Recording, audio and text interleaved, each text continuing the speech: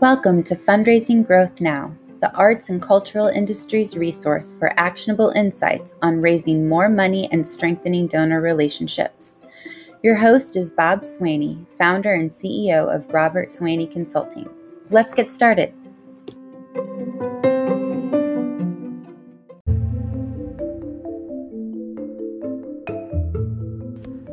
Today we begin our first series-based discussion entitled What's My Fundraising Focus?, designed with the aim to help guide you into successfully launching your fundraising program. How will fundraising operations work in the COVID recovery environment?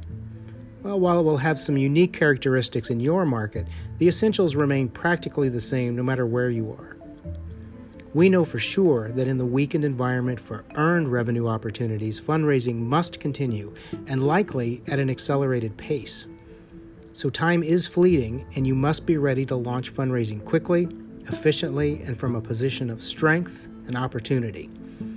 Over the next year, we believe that establishing new donor relationships through the traditional means tying to earned revenue will become much more difficult. And fewer ticket, admission, and event purchases means a smaller universe of new patrons who might also choose to make a gift.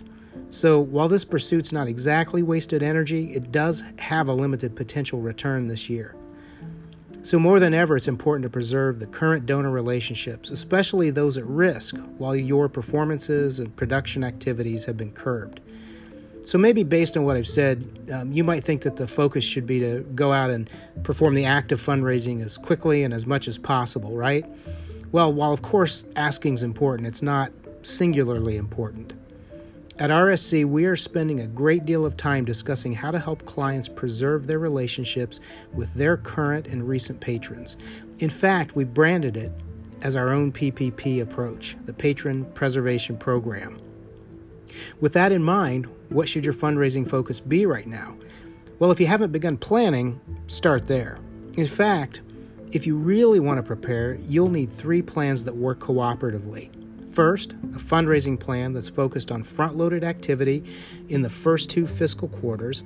Second, a stewardship plan so that you can keep as many current and renewing donors engaged as possible.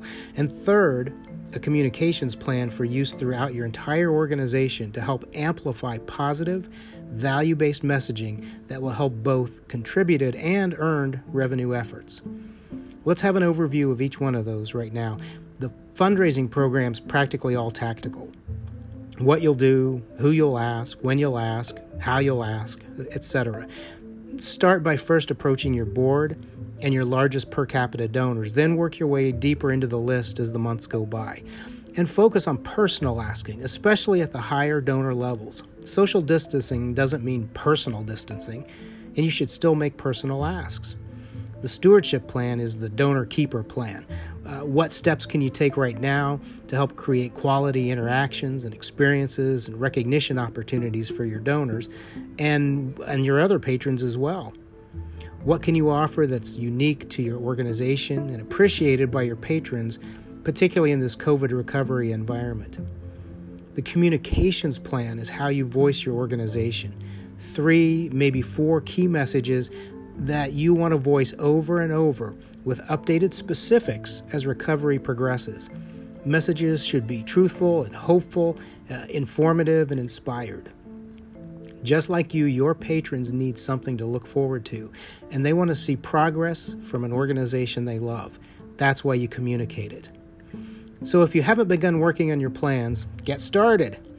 And if you remember just one thing from today's message, it's this: plan thoroughly and get moving.